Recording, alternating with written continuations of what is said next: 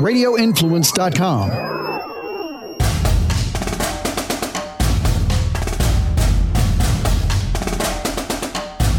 And as daylight savings is approaching, we spring forward. Spring practices are here. It's time for another episode of Rush the Field, the college football podcast for you, college football fans. I'm Scott Seidenberg alongside veteran scout consultant Chris Landry from LandryFootball.com, fresh off his trip at the NFL Combine. You have a good time in Indy, Chris?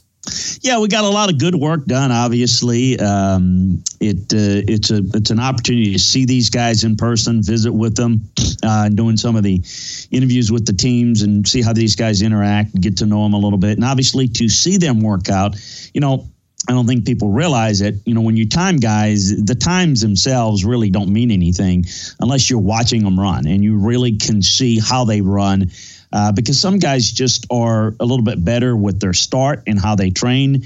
And some guys, maybe the difference between, say, a 4.38 and a 4.58 is just sometimes a guy that knows how to start out of the blocks versus the one that doesn't. And maybe the guy that's 4.58 is just as fast once he gets going. So you want to see the balance and everything, the competitiveness up close. So it's always very, very important. As I like to say, it's a piece of the puzzle in the evaluation process of players, and it's good to really get a lot of work done in a short period of time. Yeah, and it's a NFL convention now. Every coach is there, the GMs are there, the whole league comes there. It's a gathering of who's who in the football world, and it's really the place to be this time of the year. And I mentioned, Chris, spring practices are right around the corner. Central Florida, UCF opened up their spring practice on Monday, and the topic of starting quarterback was something that the media wanted to ask about because Notre Dame transfer Brandon Wimbush is expected to be the starter. However, he understands that there's no guarantee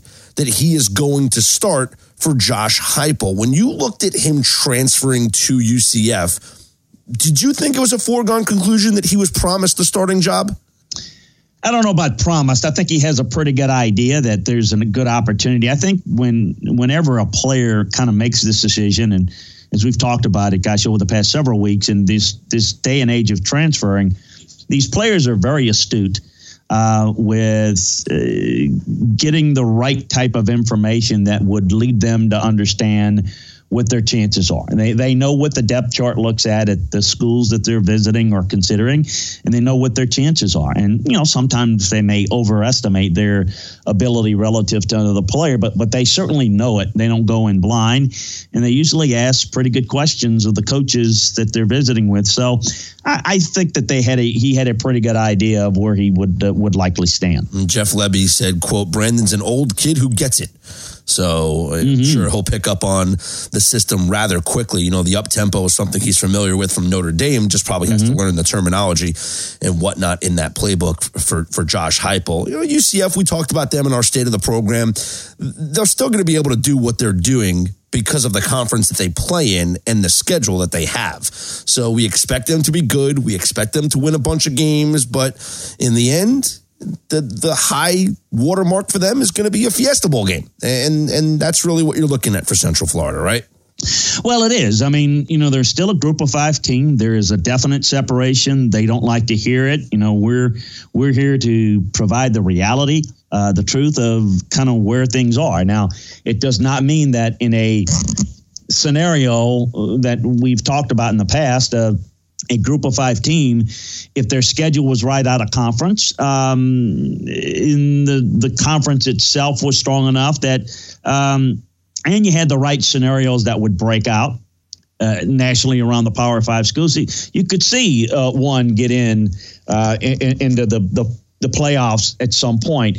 But that is a long shot. And I would say that, most people think that there's no shot. Well, I never say never, because what if you have one of those crazy years where you have 2 conferences with, the winner has 2 losses, 2 losses, 3 losses, whatever, so it's one of those deals where you never know. But the reality is their strength of schedule won't be strong enough to be able to warrant being in that consideration. And, been going undefeated against maybe two good teams that end up, say, being in the top 20, and then you maybe play 2 or 3 good teams within your league if it ends up that way, and then you have those breaks, then under that scenario and under that scenario only would they have a chance. And so what we're really saying, it's more than a long shot. It's virtually impossible. When you look at spring practices as a coach, what's the most important thing that gets done this time of the year? Fundamentals. I think that you spend a lot of time, because you're not preparing for an opponent. You spend some time on installs of what you like to do, but your individual period, see, every practice has a period in it. In your individual period, where the individual coaches work with their players on different techniques. In every position obviously has different techniques they need to work on. They spend more time on that than anything, because the team stuff, certainly you don't have scout team stuff. You're looking at a lot of guys, and you're giving players a lot of opportunity to compete, to practice, to get better, show improvement. It is a continuum of the off-season conditioning program, and it is something that's very valuable from a technique standpoint. I think it's also a time where you really start to look at the beginning, during the middle, and certainly towards the end of spring practice. How are you depth-wise? And at this point, maybe you have a couple of freshmen that won't be eligible academically that you thought might. And so this is where you might want to move a receiver to the secondary, or vice versa, if you're short on numbers and on the defensive lineman to offensive line, what have you. And this is the time that you want to do it. You're not going to do that during the fall when you're preparing on a week-to-week basis for an opponent. But this time of year is where you would give guys some reps. It's also a time where you're going to spend more time with, all right, let the guard practice a little more at tackle, so that you make sure that you put your best 5 on the field on the offensive line, so on and so forth. So it really is about fundamentals. It's about technique, because it is sans preparation for an opponent. So it allows you to get more of that stuff in the time that you do have. I want to talk about one of the biggest stories that we heard in college sports, not just football, but in college sports this week, Chris. And that is the announcement that Jim Delaney, the commissioner of the Big Ten, is going to retire when his contract is up after this season. So in June of 2020, Jim Delaney will no longer be the commissioner of the Big Ten. And you could make the argument that he is the most influential figure in college football and in all of college sports in the last 20 to maybe 30 years. He has led the Big Ten since 1989. He saw the conference expand to 14 members, adding Penn State, Nebraska, Maryland, Rutgers, and in 2007 launched the first television network affiliated with a major college conference. And the Big Ten network changed the landscape of college football, because the money now grew tenfold, the exposure grew tenfold, and I don't think you can undersell the magnitude of what Jim Delaney did for not just college football, but all of college sports. Yeah, he certainly has had a lot of impact, certainly since we lost Mike Slive. Rod Kramer is still alive and, of course, was replaced as commissioner by Mike Slive. Those guys were very powerful, but that Jim's been there all along, much like Mike Slive came from the NCAA, had that background as an ACC guy. He was a guy that played, football at North Carolina. And so he comes in and he's a guy that has done a lot for that league. He was the first that put together a television network for his conference. Now, a lot of people say, well, the Big Ten network's kind of fallen on hard times in terms of the quality and whatever. That's for other people to judge, quite frankly. But he put that together, and he was the first. Now, the SEC had something in the works, but it took a little bit longer because they were working with ESPN. But the Big Ten network was the first to do that. And they probably have had as much political clout or close to it, maybe with the only exception, the SEC. But you're right. He's had great influence on, he was, for example, he was not interested in the college football playoff. That was more, it was Rod Kramer and the BCS and then Mike Slive and those guys, more the SEC driven, whereas Jim Delaney did not want the BCS. He did not want the playoffs. And he fought that. He fought that fervently. But he's certainly been very powerful and a guy that people listen to.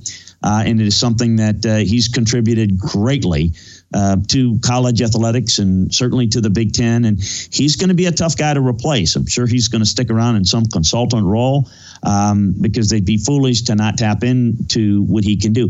And listen, if we don't think that a good commissioner of a league, and people can argue correctly that maybe they have too much power, and maybe the fact that everybody does their own thing is not good for college football. I certainly can raise my hand on that. However, having people that are in a position to make your conference strong is something that the Big Ten has had for a long time. The SEC's had for a long time. We've seen it's been a little bit shaky with the Big 12. The ACC's been pretty solid with John Swofford. We see the Pac-12, quite frankly, in a mess with Larry Scott.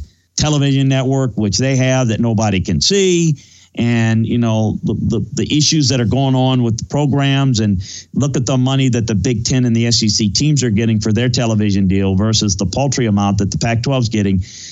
Again, you only have to look at the Pac-12 to realize, hey, there, but for the grace of God, go us if we didn't have good leadership. And that's what the Big Ten has had, and they'll miss him in Jim Delaney.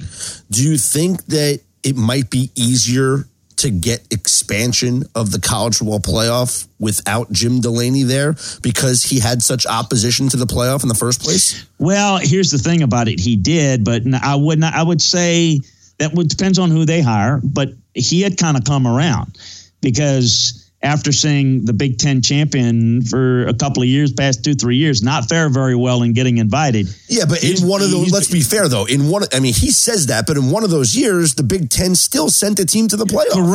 Correct. But I can just tell you, and I'm not arguing with you, but I'm just telling you, his viewpoint is he's now arguing, or he was and will be until he's out, to get more teams in it, or at least looking at a different way to do it. And making a guarantee, because he doesn't like the fact that again, his conference champion is not in. He doesn't like that. Now, you're right. One of those years is replaced by another team, but he wants his conference champion to get in. He's seen, again, you have to look at it. We all look at it objectively and say, wait a minute, Georgia and Alabama deserve to get in. He looks at it as the Big Ten commissioner. I mean, it's just like politics. I mean, It's just like arguing the left or the right. I mean, they all have their agenda, and, don't throw facts in their way because they're trying to argue their side. And I think that he's been more inclined to go in that direction. So I don't know that it'll be, listen, the playoffs here to stay. I think that if expansion comes, it's going to come organically and over time.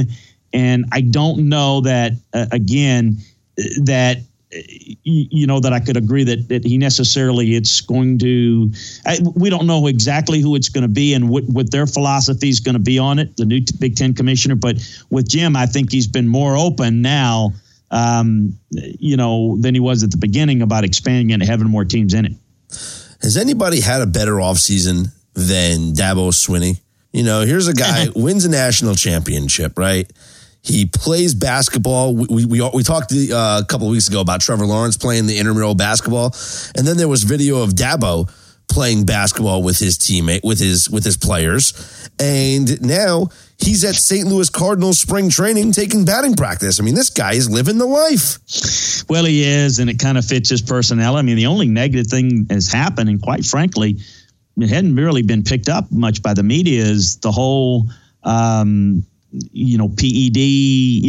I don't want to call it a scandal, but a little hullabaloo about, what's going on there, what has gone on there, what hasn't gone on over there, so on and so forth. But it hasn't really stuck with him. I mean, he's a very gregarious guy.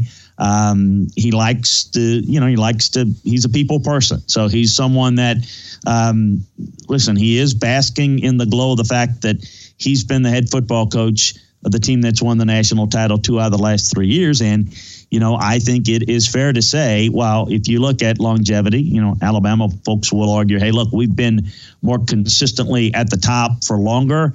2 out of the last 3 kind of puts Clemson in an area where they can make that claim. And in an era where, it's been Alabama and everybody's chasing Alabama, to say that Clemson has the argument that they're with Alabama or maybe slightly ahead, certainly over the past 3 years, it's saying everything. It's saying a mouthful, and it's quite frankly saying everything. And, and Dabo deserves a lot of credit for it. It's a fun place to play. It's a fun program, and it kind of fits his personality, doesn't it? Of hey, go and, be, see and be seen type of personality. Absolutely. Pizza party for everybody. Yes. Absolutely. It can afford to, to pay for it and probably get some help paying for it where it doesn't come out of his own pocket anymore.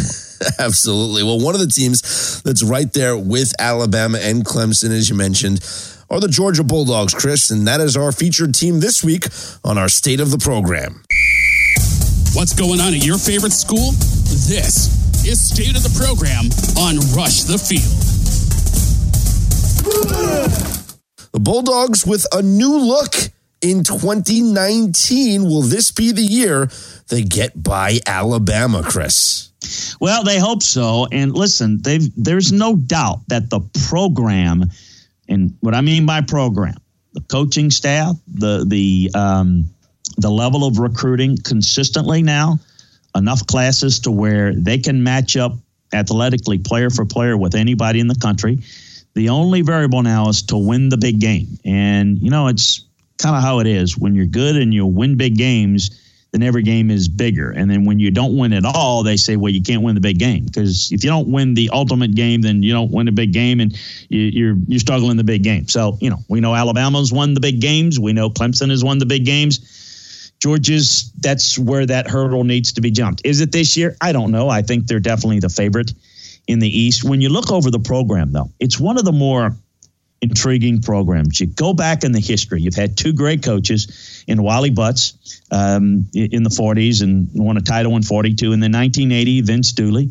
And they've won, a couple of, partial claiming titles. You know how that goes. But it's a great history with football that goes back a long way. I mean, they were one of the, founding members of the Southern Intercollegiate Athletic Association, which participated in, 1895 to 21. Then they moved on to the Southern Conference, which predated the Southeastern Conference. And that's, you had Georgia Tech at one point was in the SEC.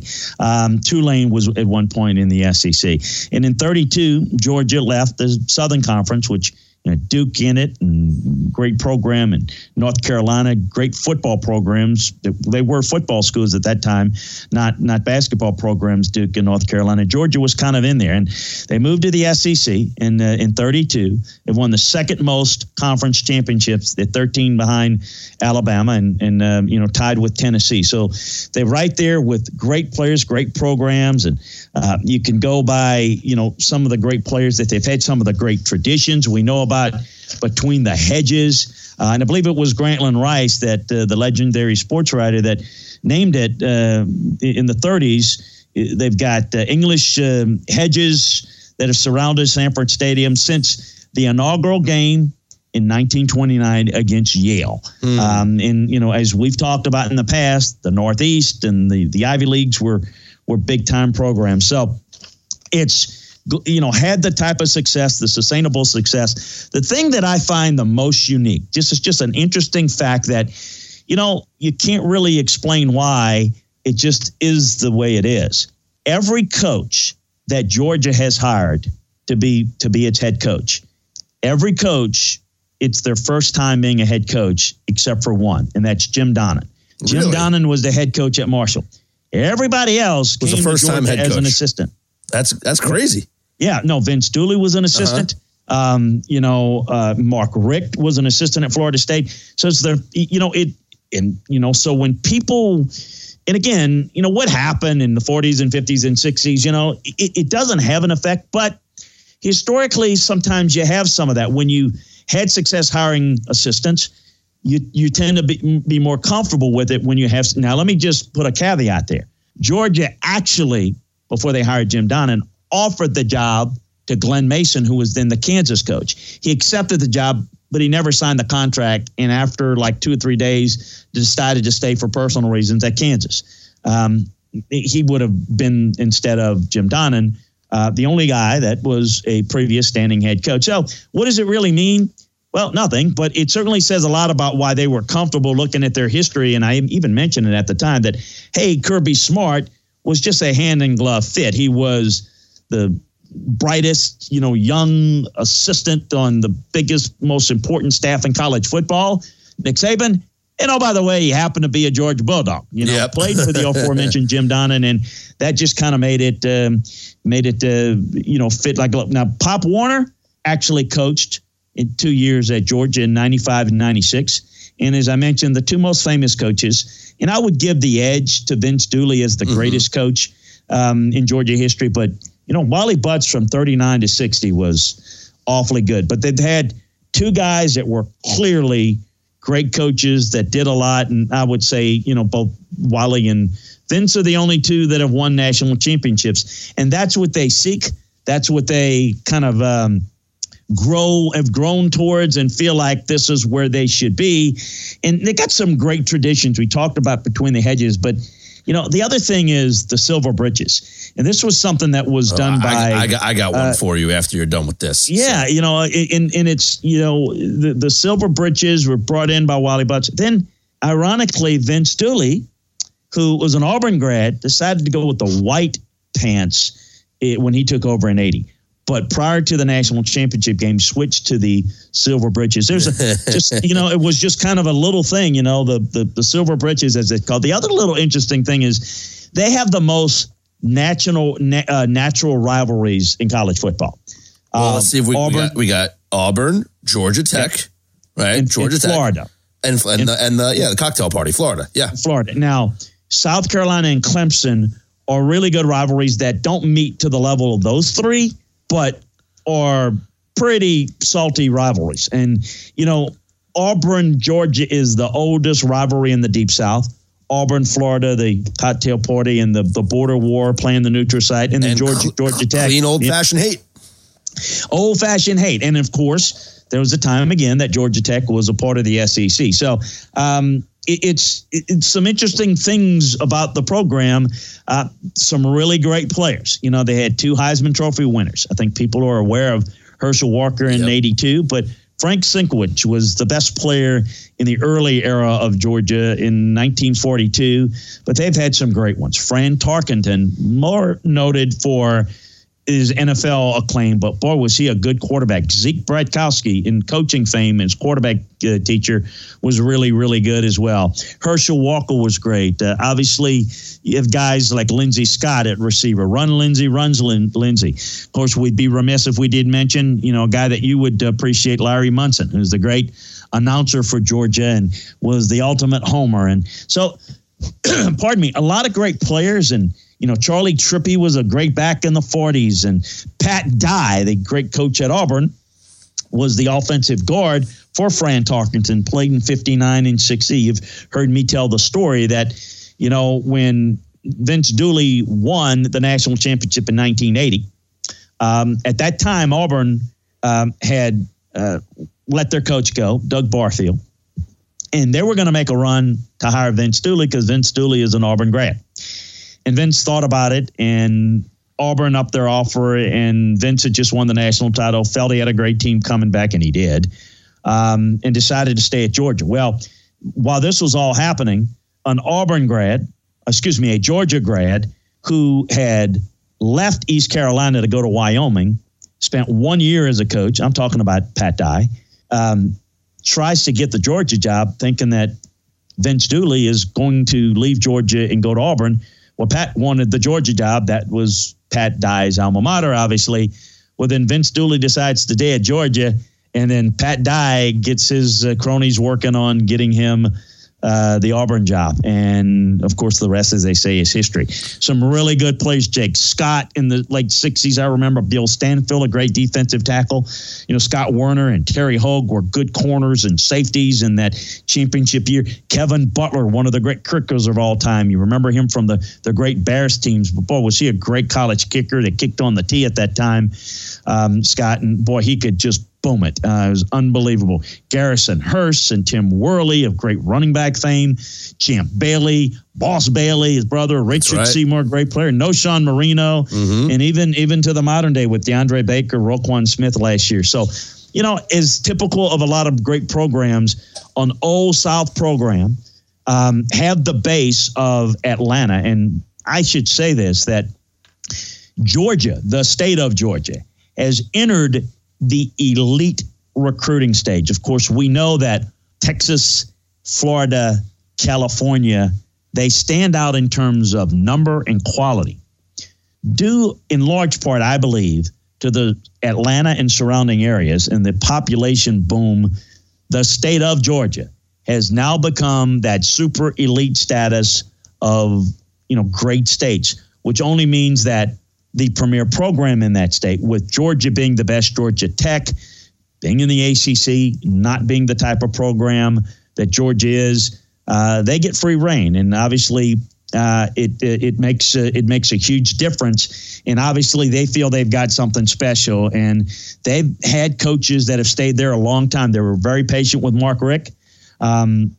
So I think the program is in great shape. I know there's frustration, and there's going to be a lot of criticism for the people that say things like, well, they can't win the big game, and can Kirby win the big game? A little unfair in that, to me, they've only lost out to Alabama, and that's no shame in doing that. Certainly if it happens for maybe 3 or 4 more years in a row, then it becomes kind of in your mind. Right now, I think they've played them well, and they just got to learn how to finish. And that's kind of where they are. And it's tough when you're trying to get to that point. Clemson has been able to get there without as much resistance as Georgia has to go through, by going through the SEC. But Clemson has found a way to beat Alabama. So the Georgia fans and obviously the Georgia critics are going to be critical of them until they're able to beat Alabama. But I think the program is in great shape. And Kirby's got it going at an elite level. And if you're looking at the best programs in the country, again, you got to put in any particular order Clemson or Alabama. And I think that Georgia is definitely in that class and maybe just a tick ahead of Ohio State. That's in rare company. Top 5 program currently indeed. And one of my favorite parts of the Georgia football program is one of the best mascots in all of sports, Ugga. Ugga! And did you know that they're on Ugga 10 right now? And they're all like, there's a lineage. So Ugga 10 is, a grandson or a son of Ugga 9, and it's all in the family. They're all bred. Did you know that they bury all of the past Uggas inside Sanford Stadium? Yes, they got a mausoleum. Yes. And so all of the previous Uggas are buried inside the stadium. They have epitaphs. So each dog has its own saying, like Ugga 1 is damn good dog. Ugga 2 was not bad for a dog. Ugga 3, how about this dog? DAWG. And so on and so forth. And they have records, Chris. They keep the records of the dogs. So Ugga 10 right now is 35-10. He's got the best winning percentage of any Ugga before him. He has won an SEC championship and a Rose Bowl. Wow.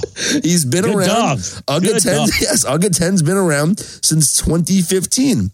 The other most winningest one was Ugga 6, had a record of 87-27.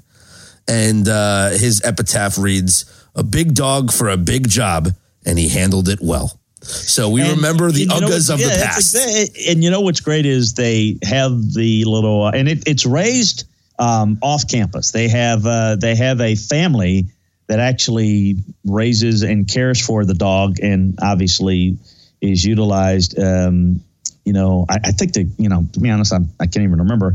I think they take him to road games too, but he's certainly at all the home games. They have this neat little dog house that they used to, and I think still do when in really hot part of the season, they take a bag of ice and you usually lay on it because, dogs, if you put their paw on it, but they have like a little air conditioning thingy that they can, kind of like a window unit type thing. So it's great. It's a great mascot. And of course, Glory, Glory is the rally song for the Georgia Bulldogs. They've done that since the 1890s.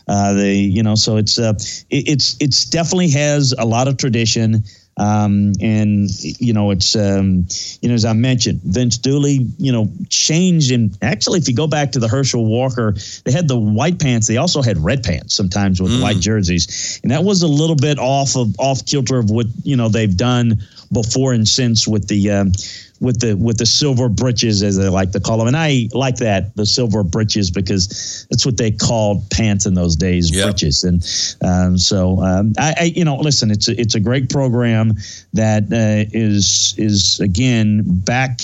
I thought for years and years they were an underachieving program under Jim Donnan, under Mark Richt. I thought they had success, particularly under Mark Richt, and they got close. I mean, they came just a whisker away from beating Alabama in a conference championship game in which they would have played Notre Dame, ironically. Yep. They beat Notre Dame in 1980 for the national championship. They would have played Notre Dame in the BCS championship game that year that Alabama beat Notre Dame. They fell short. Alabama's been their nemesis. That was the fourth down stop at the SEC championship game, right? The fourth down play. It. Yep. That's exactly right. So, that's the difficulty of being in the conference and being up against the great program that is Alabama, is that Georgia's just fallen a little bit short. But, I do think that you could make the case that they're right there, with Clemson and Alabama, even though it may be a half step behind. Well, now looking at this year, though, so Mel Tucker's gone, Jim Chaney's gone. How is Kirby Smart going to deal with the changeover in his staff? Well, I think they're going to be okay on offense. I think they're going to miss Mel Tucker a little bit, but that's Kirby's side of the ball, and they're going to keep what they do. There's always that adjustment when you lose staff. Now, offensively, let's call it what it is. They could have kept Jim Chaney. They decided not to match the offer. In essence, that was kind of a polite way that they wanted to move on. As the season developed last year, Jim's role was kind of diminished some. Jim's an outstanding coach, and I think he's a good fit at Tennessee. But I think Georgia's, we'll see how well it produces on the field, but they're pretty comfortable with what they have on the offensive side at coordinator. But it is an adjustment when you have obviously two new coordinators. But we've seen it. We've seen it with Alabama, and now we're seeing it with Georgia, and that is always going to be a challenge. Tough schedule again. Let's look at the East. Florida's only getting better. Tennessee's getting better. So I still think Georgia's the team to beat.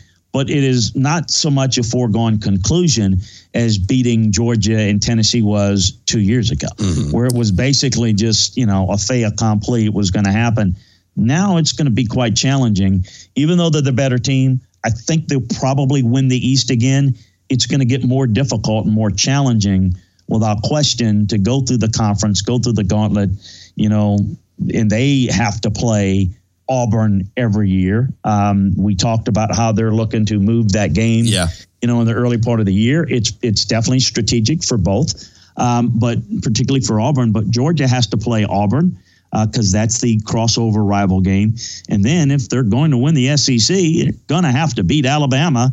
And they don't, rarely play Alabama in a regular season, and because they're not a regular crossover game. But we have seen, and more than likely we'll see for a few more times at least, a Georgia-Alabama conference championship game. That was our state of the program on the Georgia Bulldogs. And, we stick in the SEC East because next week we take a look at the Florida Gators. Yes, those Florida Gators. Well, it's scouting season. And it's spring practice season. And there's no better place to be with all of it than LandryFootball.com. Veteran NFL scout Chris Landry takes you step-by-step through the free agent and draft process around the NFL. Learn what NFL teams and college programs already know by joining LandryFootball.com today. Free agency, NFL draft, college recruiting, coaching moves, roster analysis on both the college and the pro teams, and the latest inside scoop on the college and pro game. All this and more for less than a magazine subscription, and now with a special postseason discount. You also get new episodes of the Landry Football Podcast every Tuesday and Thursday, new episodes of Rush the Field every Wednesday, and the free War Room newsletter every single week. Simply go to LandryFootball.com and provide your email address. It's where you get the inside information that's not available for publication on the website. Just tell them where you heard about it. You heard about it right here on Rush the Field. Chris, you just came back from the NFL Combine. Players were franchise tagged this week in the NFL. Some players were not, meaning they will be free agents. Lots of stuff going on at LandryFootball.com. We absolutely do. Of course, we basically, when we did this, we decided we're gonna do this for the fans in a chronological order of how things go. So, like for the college fan, obviously, as you know, several weeks ago when the second wave of recruiting came in, we broke down all the recruiting classes, graded all the players in the recruiting classes. We're keeping people up to date in our notebooks daily, on the college football notebooks, of what's going on in the transfer news, any tidbits from the class of 2020, player visits, player commitments. So we take care of that. As you mentioned, you get into the draft season, the combine, who worked out well, all the combine numbers, what the combine numbers mean. We got all that for you at LandryFootball.com. We'll have our draft boards, our scouting reports on all your favorite college players. But we also do that, as you know, that free agency, as you mentioned, is right around the corner. The franchise tags are the start of it. And so now as we head towards free agency next week, it's about, from the NFL standpoint, what players are going to be moving on, stand, so on and so forth. Well, that's what we do. We break down, and we have this up on the website, and we're going to complete it here in the next couple of days. Got all the offense done and working on the defense that will be up again next couple of days. Every player in the league graded. How did they grade out this past year? So you can go into free agency, whether a player is going to get released, whether he's right now scheduled to be a free agent when the new league year starts on the 13th of March, you know how he graded this past year. So it's a great way to follow, because instead of putting guys on and off, they just sign. I mean, who's going to happen? What's going to happen? You don't know from one moment to the next. We got you covered. We'll keep you up to date on all the news, but regardless of the player, immediately how they graded this past year and what value did the team get for what they're paying. So it's one-stop shopping football. You can catch that. And, of course, don't forget to sign up for the War Room newsletter that you'll get every Friday as well. And, of course, by becoming a member of LandryFootball.com right now, we've got our scouting season savings. Actually over 50%. It's 58% technically off for an entire year. It'll get you all of this stuff through this time of year, all the way through the next football season, all the way through next year at this time. So one-stop shopping football. If it involves players, teams, coaches, and schemes, LandryFootball.com is where you need to be. Follow me on Twitter at LandryFootball. We'll see you there, folks. That's right. Follow me on Twitter at Scott's On Air. Rush the Field with me, Scott Seidenberg, and Chris Landry can be found on Apple Podcasts, Stitcher, TuneIn Radio, Google Play, and RadioInfluence.com. We'll do it again next week, Chris. Hey, look forward to it, Scott. Take care. Have a great week.